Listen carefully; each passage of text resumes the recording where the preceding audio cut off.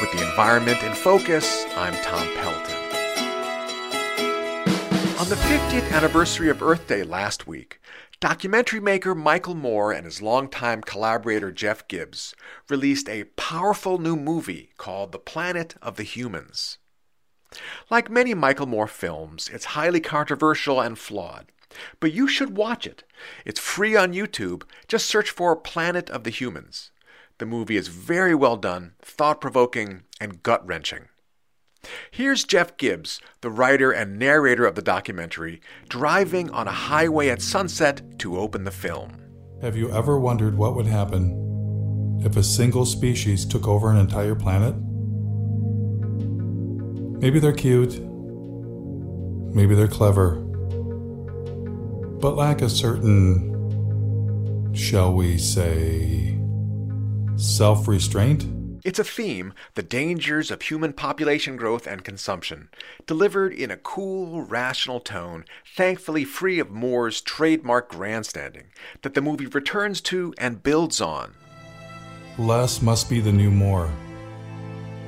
And instead of climate change, we must at long last accept that it's not the carbon dioxide molecule destroying the planet. It's us. Clear-cutting forests, wiping out other species. The movie argues that climate change is a serious problem, but it's only one of the problems we're causing, and that we can't solve it with a technological fix. This is because solar and wind power can never replace fossil fuels, because they are intermittent and short-lived technologies, the filmmakers claim. Instead, humans need to do what's much harder, change our behavior, not just how we fire up our laptops and light bulbs, to conserve our resources and respect other forms of life.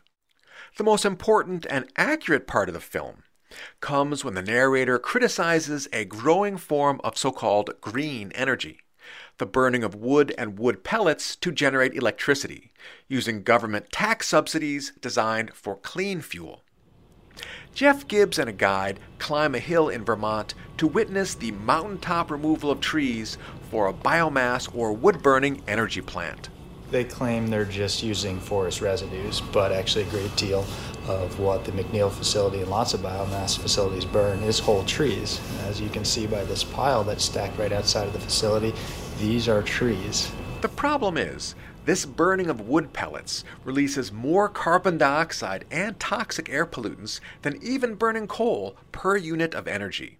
The film has been blasted by the Sierra Club and many environmentalists because it uses outdated information about the effectiveness of solar power, which has become increasingly cost-efficient in recent years.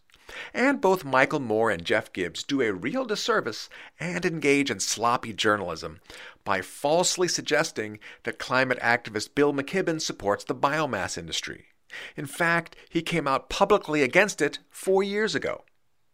Worse, the filmmakers wrongly smear the character of mainstream environmental groups by suggesting they're motivated by profits from the solar, wind, and biomass industries.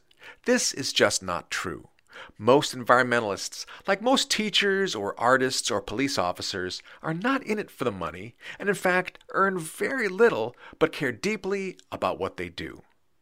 But despite all these flaws, The Planet of the Humans is definitely worth watching because it pushes beyond easy answers and our comfortable ideas about ourselves.